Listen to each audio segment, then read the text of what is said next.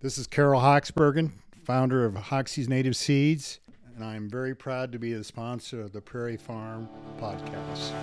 I'm Doug Duran, a landowner trying to be a conservationist. I'm Tabitha Panis, president of the Iowa Prairie Network. I'm Ryan Callahan, director of conservation at Meat Eater. Angela from Axe and Root Homestead. Chris Helzer, the Nebraska Director of Science for the Nature Conservancy. Judd McCullum from Working Class Bowhunter. Taylor Keene, founder of Sacred Seed. Ryan Bryson of Bryson Wildlife. This is Luke Fritsch. This is James Holtz. Joy Van Weingarten. Sam Soholt. Phil Ebert. Julie Meechin. And you are listening to the Prairie Farm. The Prairie Farm. Prairie Farm. Prairie Farm. Prairie Farm Podcast. Prairie Farm Podcast. Welcome to the Prairie Farm Podcast. In 1945, this was 63 cents. In 2019, this was $3.04. And in 2023, this was $4.27. Can any of you guys guess what price I am talking about? I'll give you a minute. If you guessed a gallon of milk, you are correct. This is the price, average price of a gallon of milk in the United States at these times. Now, it can seem like it's getting way more expensive, but it's actually getting way cheaper. Let's go to hourly wages.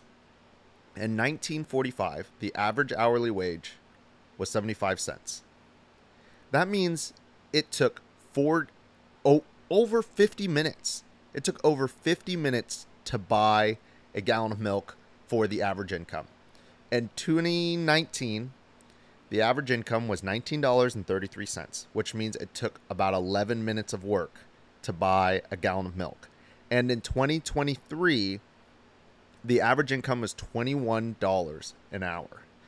And that is actually an increase from 2019. 12 minutes and 12 and a half minutes roughly to buy a gallon of milk. I kind of did that math in my head, so let's hope it's fairly accurate. The point is that even though we've had a little jump the past few years, the price of milk is going way, way down in terms of your hourly wage, how much output you have to give in order to get a gallon of milk.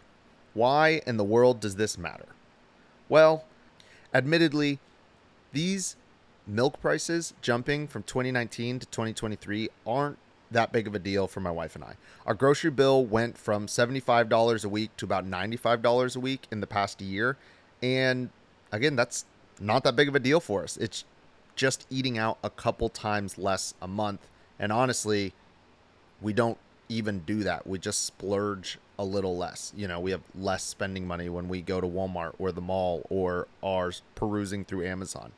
But a 25% or 15, even just like a 10% jump in food price for other people could actually be a huge deal. Because I think sometimes we forget that in America, we are in the land of opportunity. We think it's the land of getting what we want, so we forget what the great privilege is of just having a place of opportunity for spiritual or economic or relational wealth and growth.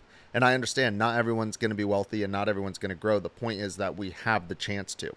And I know there's a lot of debate on that, but bear with me as we start comparing the United States to other places. Most of mankind, for thousands and thousands of years, have lived in situations where your opportunity was you worked hard all day so that you could eat, the end. And then you died. I was actually listening to the story of the founder of Hyundai, and his dad and grandpa and great-grandpa before him, they all were very, very poor farmers. And the gentleman who eventually ended up starting a company based on his name, Hyundai, he said, I don't want to be like my father. There has to be more to life than a sore back and a hungry stomach my whole life. So think about it. This is generations of poor rural farmers in Korea. That's just one country of hundreds of countries that have, or civilizations that have been around, where rural poor farmers made enough barely to eat with a little bit of roof over their head, hopefully to keep their kids alive. Hopefully they're not getting sick and need a doctor, because you're definitely not paying for any doctor. Now I understand I'm giving a little bit, not quite a hyperbole. I'm caricaturizing poverty. But these places are real. Even today, I've been to these places. I've been to these places in Asia where you have a family of 6. The father and the 2 oldest kids, who are only 12 and 9, by the way, go to work every day at a factory, and the 2 younger kids with the mom stayed home, worked in the garden, or the mom would go to the landfill and dig out trash or anything they could sell or eat. Right? These are real people. These people live today. And this isn't happening in America. But imagine for these people, food price goes up 15%. Well, they're barely making ends meet as it is. So that might mean they're just eating 15% less food. That means likely they're not getting a healthy, nutritious diet of the things they need. So it's leading to malnutrition, hunger, disease, and then it's just a downward spiral. They're not able to work as hard, which means they're not able to make as much money. They might get sick. It's really terrible. And the World Bank estimates that poor households in like sub-Saharan Africa spend about 75 to 80% of their income on food just to live. So the food supply chain is a really big deal. And I think we should talk about it. Okay, so what's going on with the current food supply? Well, right now you've got the big 4. China, India, United States, and Brazil.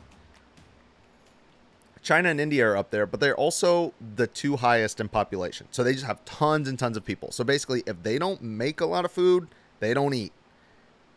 United States and Brazil are 2 of the 4 most exporting countries. Number 2, incredibly, is the Netherlands. And think of how little land mass they have compared to those other countries that we mentioned.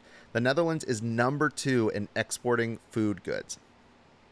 Obviously, in the United States, we produce enough food to eat. And I believe it's called enough sustenance food. And then obviously there's like luxury foods that countries all over the world are exporting that aren't necessarily needed, but they're delicious. Like Danielle and I eat mochi.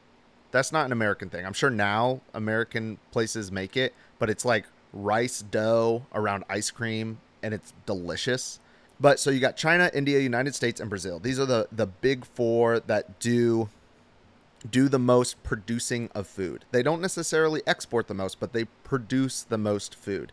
Now, things they have in common is latitude on the Earth's surface. They're in a great place for climate. So they're not like crazy desert hot all the time. And they're not super cold where they have really short growing seasons.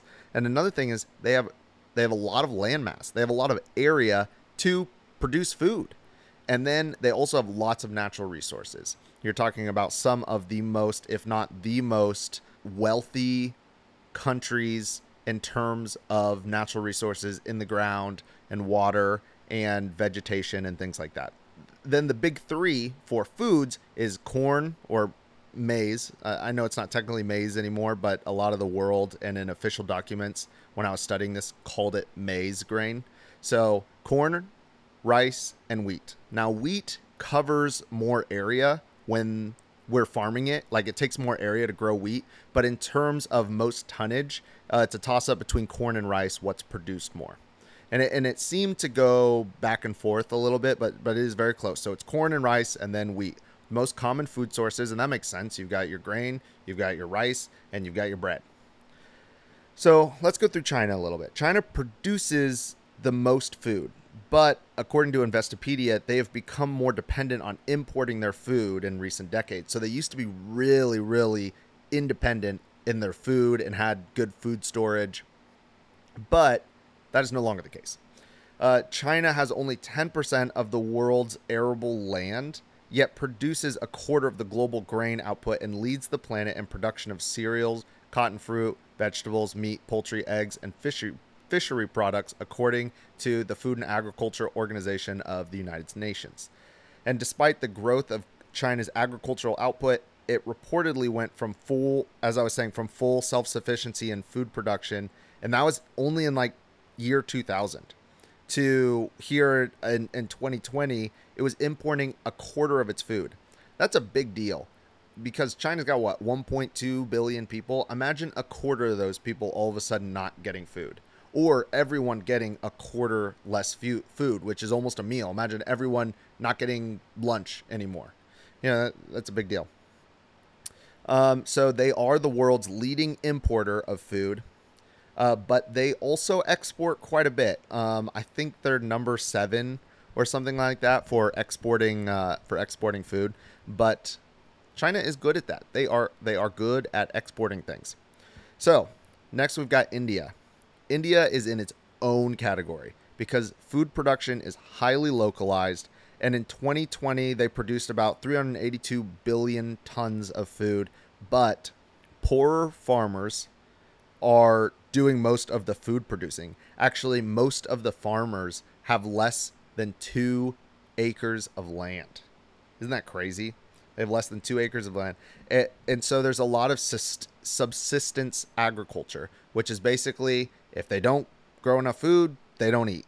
Subsistence agriculture. Now you've got the United States, and this is, as you probably can guess, the highest food exporter, heavily doing soybeans, corn. They do other like oil, like vegetable oils and things like that.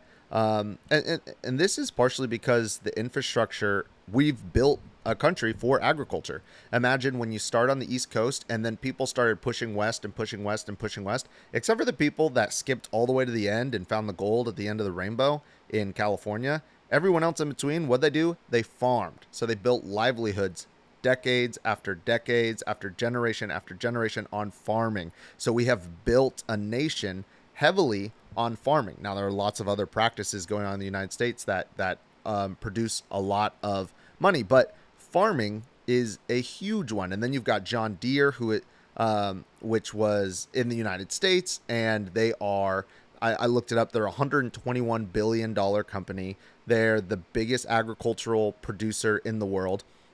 And they're right here in the center of the United States, headquartered in the Midwest. So you've got really, really good infrastructure, and you have the most usable and least broken up mollisol in the world. Mollisol is the type of soil that is generally considered the best for many forms of agriculture.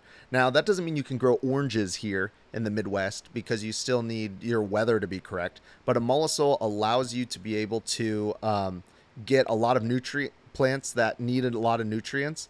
They can be planted in a mollisol. So there's a lot larger variety. And for instance, corn you grow in a mollisol is going to grow bigger with more kernels on it than if it grew, in a desert somewhere. The other two, the one's in Argentina. And Argentina was up there for agriculture, but it's getting a little far south, so it starts getting a little colder there. And the second is in Eastern Europe, with the majority of it actually being in Ukraine. Weird. So the United States exported about $177 billion in 2021, most of it going to Canada, Mexico, Japan, and China. And again, a lot of it being corn and soybeans, some meats, also some vegetable oil. The United States actually accounts for about 10% of all global food exports. And if you look at some of the countries I just named, particularly Mexico and China, they're some of the more populous countries in the world. China being number 1, Mexico, I believe, being number 10. And then you've got Brazil, and Brazil is the 4th largest producer, so it produces less than all the other 3. But they do a lot of importing and they do a lot of exporting. Most of their food that gets imported comes from China, and that's, kind of like toys in the United States. Like most of our toys come from China. Well, a lot of their food comes from China. And Brazil is actually 3rd in exports in the world. The United States, then the Netherlands, which is, again, crazy. Think about the landmass that the Netherlands had. It does not have near as much as India or China or the United States or Brazil, and it's 2nd in exported food goods. That is incredible. Brazil is 3rd and produces about $125 billion worth of food. And I believe it exported $85 billion worth, which is strange because it's exporting like a huge chunk of what it produces. if you look at where a lot of the world's food is produced, that those are the countries that are like the heaviest hitters. Now the Netherlands is a big deal just because they actually don't produce near as much food as those places do, but they just export such a high percentage because they produce so much. And another part of it is they're in Europe, you know, kind of surrounded by all these other countries that can give them food as well. So trading between Netherlands and, let's say, Germany is a lot easier than trading between the United States and China, right? It's a train ride away as opposed to like a 2-week ship ride. The waste, the U.S. wastes about 21.3 million tons of food. I believe that was in 2021. The UK was at 5.7, so not the United Nations, not the EU, just like Great Britain area. 5.7 million tons of food. China came in at about 100 million tons of food. But the worldwide, this was actually in 2019. The worldwide food waste was about 1 billion tons of food. And I heard recently on a podcast that I think last year's was like 1.06 billion tons of food or something like that. So it is going up. And the interesting thing is, like, people aren't getting enough to eat in the world. And there's like 1 billion tons of food. Obviously, you're never going to get food waste to nil. You'll never get it to nothing. But I imagine we could get it a lot less. Another thing too that's really important that we need to touch on here while we're talking about the production of the world's food is small farms. 84% of all farms are less than 5 acres, and those 5-acre farms produce 35% of the world's food. Does that make sense? So 84% of the farms, not the farmland, of the farms, produce 35% of the world's food on 5 acres or less. But get this, those 84% of farms only farm 12% of the land available as farmland in the world. So 12% of the world's farmland is producing 35% of the world's food. Now let's take the other side of that. 88% of the world's farmland is producing only 65% of the world's food. That means there are people out there with some highly efficient food. And we've talked about this, right? We've talked about the people in Monterey, California, and there was one in New Jersey, I believe we talked about on a Coffee Time Wednesday, where they were producing tens of thousands, if not $100,000 worth of food on an acre or two, right? I've got friends that they have a very efficient garden, you know what I mean? So it can be done. It can be done. Approximately 25% of the world's population, which is about 2 billion people, practice subsistence farming. Again, that's the farming where if you don't grow, you don't eat. 2 billion people. Well, yesterday, the CFS, the UN Committee of World Food Security, gave their yearly report and basically said there is hunger still in the world and there doesn't need to be. Why? If we're wasting so much and we're producing and exporting so much, what's going on? Why is there hunger? That's one of the two major questions. 1, why is there hunger? 2, what the heck is going on with our food supply chain? What does this say about it? Like, this information, what do you get? Okay, that's a bunch of percentages, a bunch of numbers. Why does this even matter? Well, one figure was saying that we actually produce 50% more food than the world needs. 1.5 times of the food that is needed is produced, which means we have extra food, which is awesome. We just need to make sure that it's getting to the people that need it. Now, I'm not saying eat rice and beans and don't eat anything else and make sure everybody else has something. Everyone else is your responsibility. I'm just saying, as a whole, let's look at how we're handling ourselves and maybe just 2% less. I know I, for sure, could stand to intake 2% less calories. I could probably stand to take in 20% less calories. I know we've talked about it before, but just for today, we're going to ignore that a lot of the farming practices are actually causing issues for future generations of people being able to eat. We're going to ignore that. I know it's a big deal, but I want to focus solely on the current food chain. So let's look at who's doing it really well. From what we can tell, the Netherlands doing it really well. They're producing a lot more food than they need, and they're getting it out there.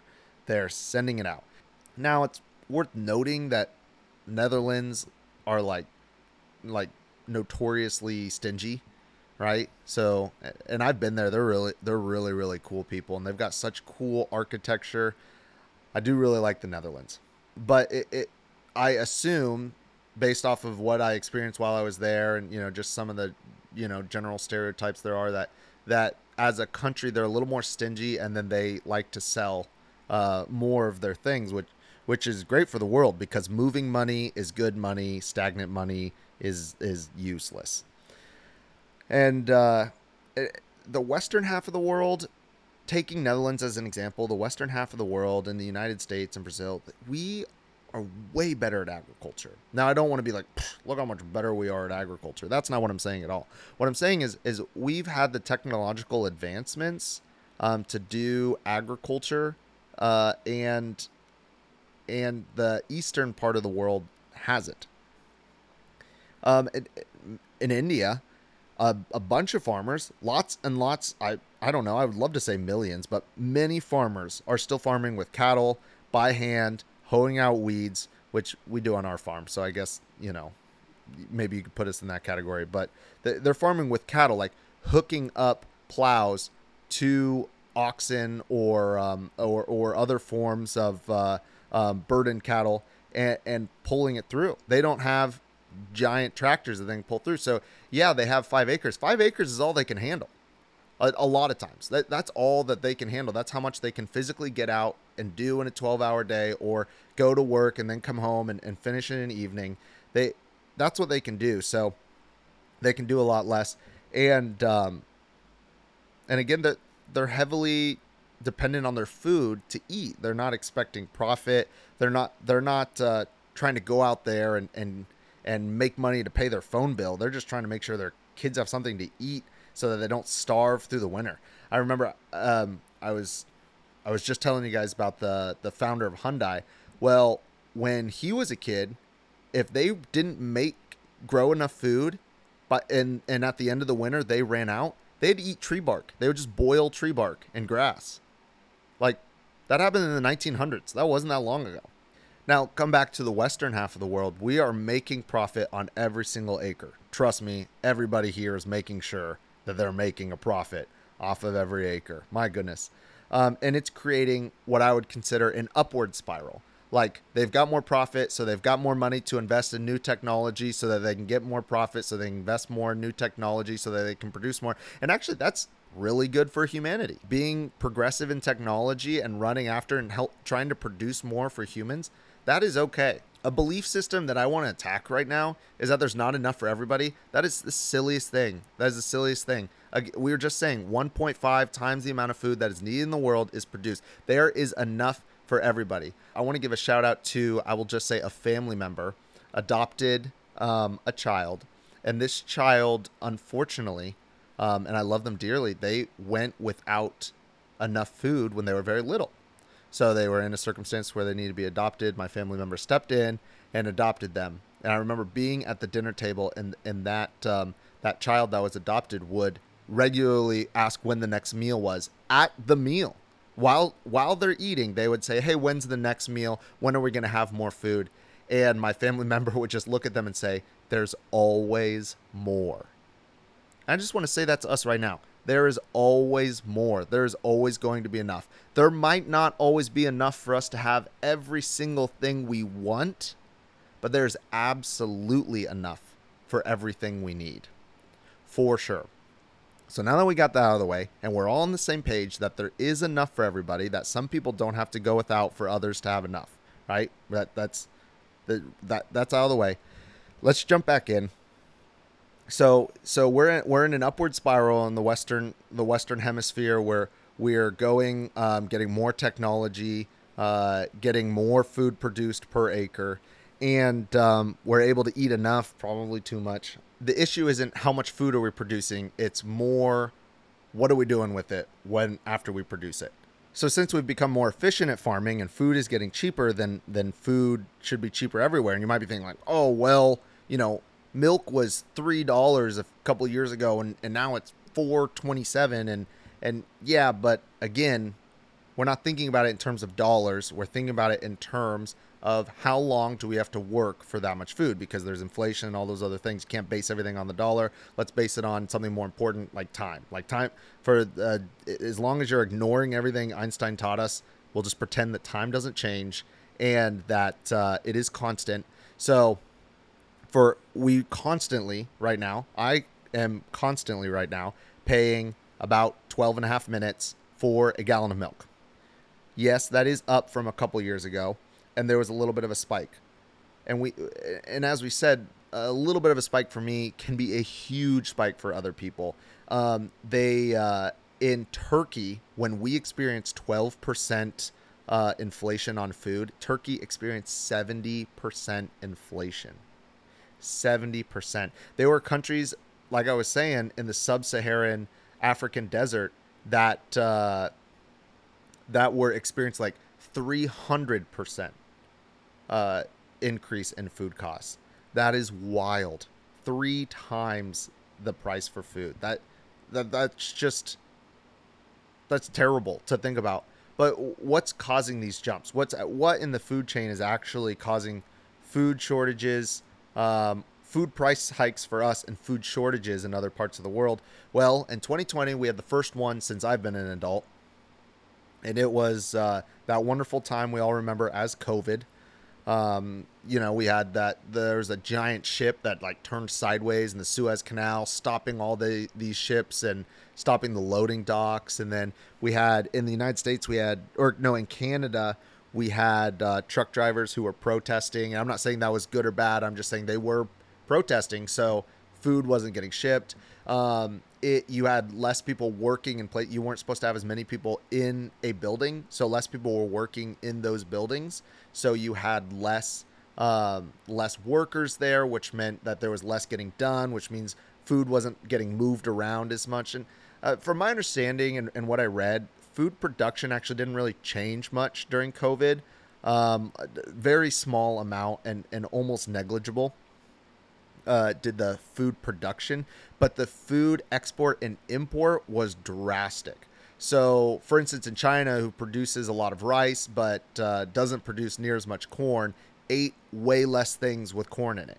And China was in a little bit of a predicament because their food supply only goes out, I think, a month and a half, whereas supposedly a healthy economy country goes out 4 to 6 months.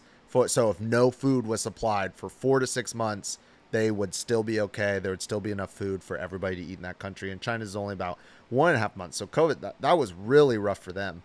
Just like absurd things that were causing food shortages, right? Wild things. So that was the first one. But in 2022, and believe it or not, this one's actually been a bigger deal. Russia invaded Ukraine, and that was a doozy. So the Ukraine supplies a huge amount of corn. Along with Russia, it supplies over 50% of vegetable oil and seed oil. According to economicsconservatory.com, they also produce over a third of the wheat in the world. Again, Ukraine has one of the only mollusols in the world. So while we're producing tons and tons and tons of corn, they're producing a lot of corn and a third of the wheat in the world. So you mix the lack of agriculture output from the Ukraine, because a lot of those farmers actually had to evacuate, they had to flee, and you combine that with the fact that we put sanctions on Russia, so a lot of countries weren't even importing Russian food. All of a sudden, you have crazy price spikes. Imagine there are 10 people in a room, and that we used to get 12 fish for dinner every night. We got 12 fish. Well, all of a sudden, now we're only getting 8 fish. So what happens? The 8 people in the room that can pay the most for the food get the fish. And the United States is the 8 people in the room. You know who's not the 8 people in the room? Impoverished countries in northern and central Africa, southeastern Asia. These places, large parts of rural India, these places aren't getting enough food. And now, don't forget that you've also got refugees in pockets in Europe, and it's already harder to get food right now. So you've got tons of people in one spot having a hard time to get food. I know the church that I go to, we help support a organization that helps feed these people, because it's a big deal, getting these people enough food. I mean, think about, and this is much less talked about, but Syrian refugees, them being able to get food right now is really, really difficult. And of course, we've not only got sanctions on Russia because of food, you've got sanctions on Russia for oil. So now, for a while, those gas prices and diesel prices were a lot higher, meaning transporting goods was more expensive. And who pays for more expensive transportation? The end consumer. Ugh, I hate that word. I've told you guys that before. I hate the word consumer. A buyer, the end buyer. Us, we end up paying more for that food. And again, it's not that big of a deal for a lot of us. It's a very big deal for some of us. Now, there are a lot of other causes for food shortages and price hikes and one thing or another. But it's hard to say it's a problem. A very complicated issue is food production consolidation. So more acres are owned by fewer people and more food produced by fewer countries. Why is this an issue? Because there are pros to it, but why is this an issue? Well, think about it this way. If all the pears in the world were grown in, let's say, Argentina, and then all of a sudden, Argentina got some insect that came through and wiped out every single pear tree, well, then the whole world goes without pears. Now, instead of insects, think of it as a war, and instead of pears, think of it as wheat or bread or corn or oil. So now the world, it's not going fully without those things, but it's going with a lot less. And if there's less, then the price goes up. And if the price goes up, then some people aren't able to eat it. Now, again, I said there were pros to consolidation. One of the pros is efficiency. We're able to grow more per acre. And I talked about this. This is really good for humanity because when we progress in technology and we're able to get more food out there, less people have to work on growing food. And when less people can work on growing food, then you can do things like what my mom does. My mom is an educational psychologist that helps kids with dyslexia. She has gotten letters from all sorts of kids saying, or adults saying, thank you, I never would have been here in my career without you. You get people like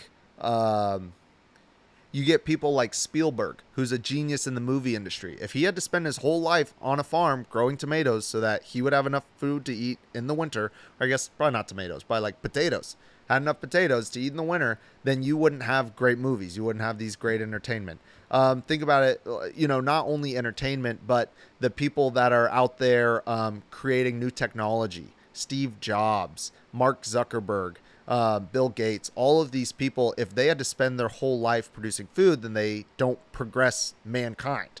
So the pros are significant. They're huge, but we don't want to look at those pros so much and say, hey, pure consolidation where all the food in the world could be grown on 1 acre of land by one person and they distribute all of it. Like that kind of feels like the direction that we're going. Obviously, we are millions and millions and millions of acres, if not billions of acres away from actually getting there. And obviously we never would get there. But, it's a hyperbole to say if you consolidate it too much, you're in a really dangerous spot for one little domino to fall over, and then all of a sudden 2 billion people don't eat. That is a really big deal. The food industry and the supply chain is fragile. We are doing lots and lots and lots and lots of things right. We are doing many things wrong.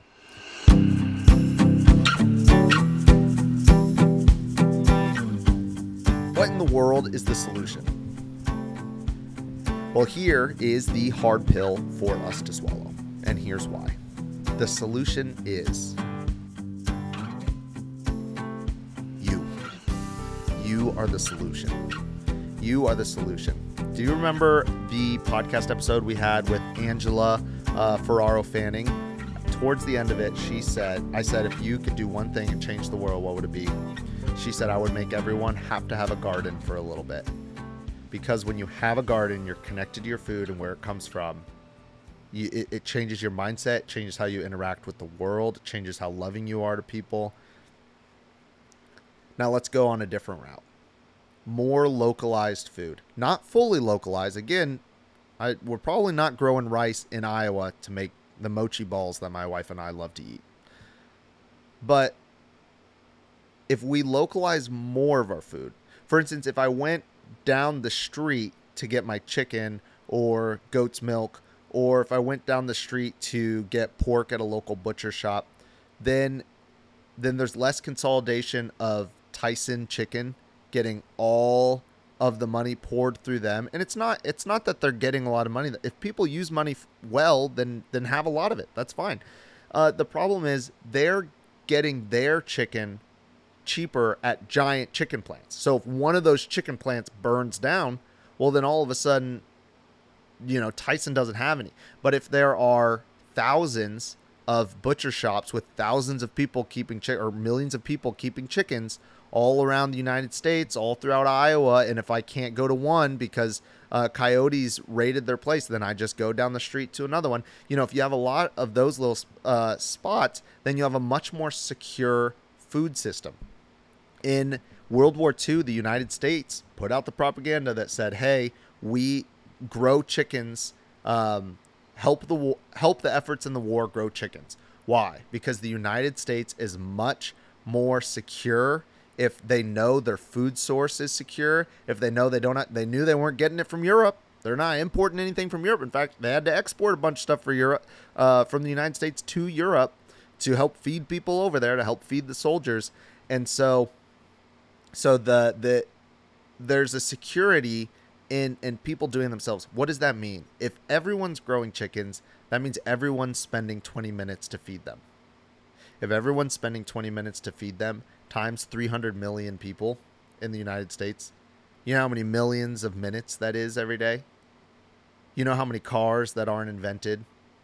So not absolutely everyone can have chickens. Just, more people should have chickens. So I would say pick one thing. Pick a garden. Pick chickens. Or at the very least, buy it locally. Go to a local butcher shop. Go to a local farmer's market. Buy your things there. Another thing that does is that means you're going to pay more for your cucumber.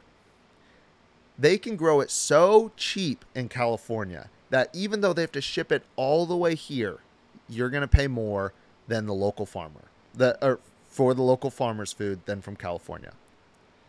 So if your budget is $100 a week for food and you're having to pay more, that might mean a little less food. Or maybe it means a little less going out to see movies. Or maybe it means a little less consuming of going out to eat. Or what my wife and I do, we splurge on, we love cookies and cookie dough. My goodness, too many cookies, too much cookie dough. Maybe it's less of that. Maybe you buy a 2019 truck instead of a 2022 truck. So that's what I mean by you are the solution. We are the solution. And here's what we know is governments don't make policies to change systems until big money is behind it. And big money's not behind it until consumers and buyers and people that spend money are behind it. That is you. So we have an issue in the world. And it is solvable. It is not easy, but it is very simple. It's you. It's your mind. It's how you think. It's how you shop. It's what you spend your time doing.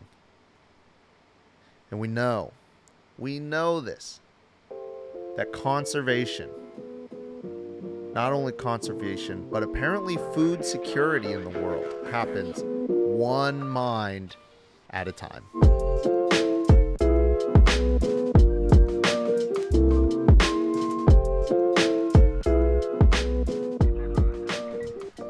Almost forgot to give a quick shout out to all of my sources. economicsobservatory.com, investopedia.com, tractorgyn.com, wikipedia.com, forbes.com, foodtank.com, globalagriculture.com, fao.org, homework.study.com, I know, kind of weird, news.thin-inc.net, and worldatlas.com. Also want to give a really awesome shout out to the book, The Swine Republic, which we are hopefully going to be interviewing the author, Chris Jones. Very interesting guy. Not that we even agree with all of it, but his book sent me on this rabbit trail with our podcast today, and I want to thank that man